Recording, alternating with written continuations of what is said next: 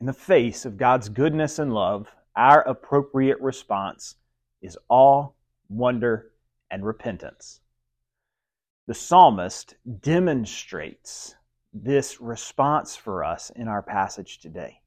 They are overwhelmed by the evidence of God's goodness and beauty that is on display in creation. The order, magnitude, and complexity of the created world bears witness to the kind of creator that made it. This revelation inspires awe and wonder in those with eyes to see.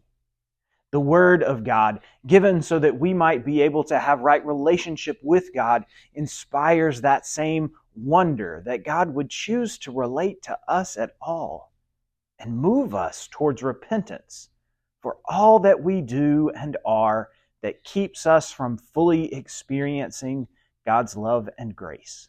This repentance opens our eyes to our inability to fully relay the good news of God without God's help and moves us to humility in our living and proclamation for God.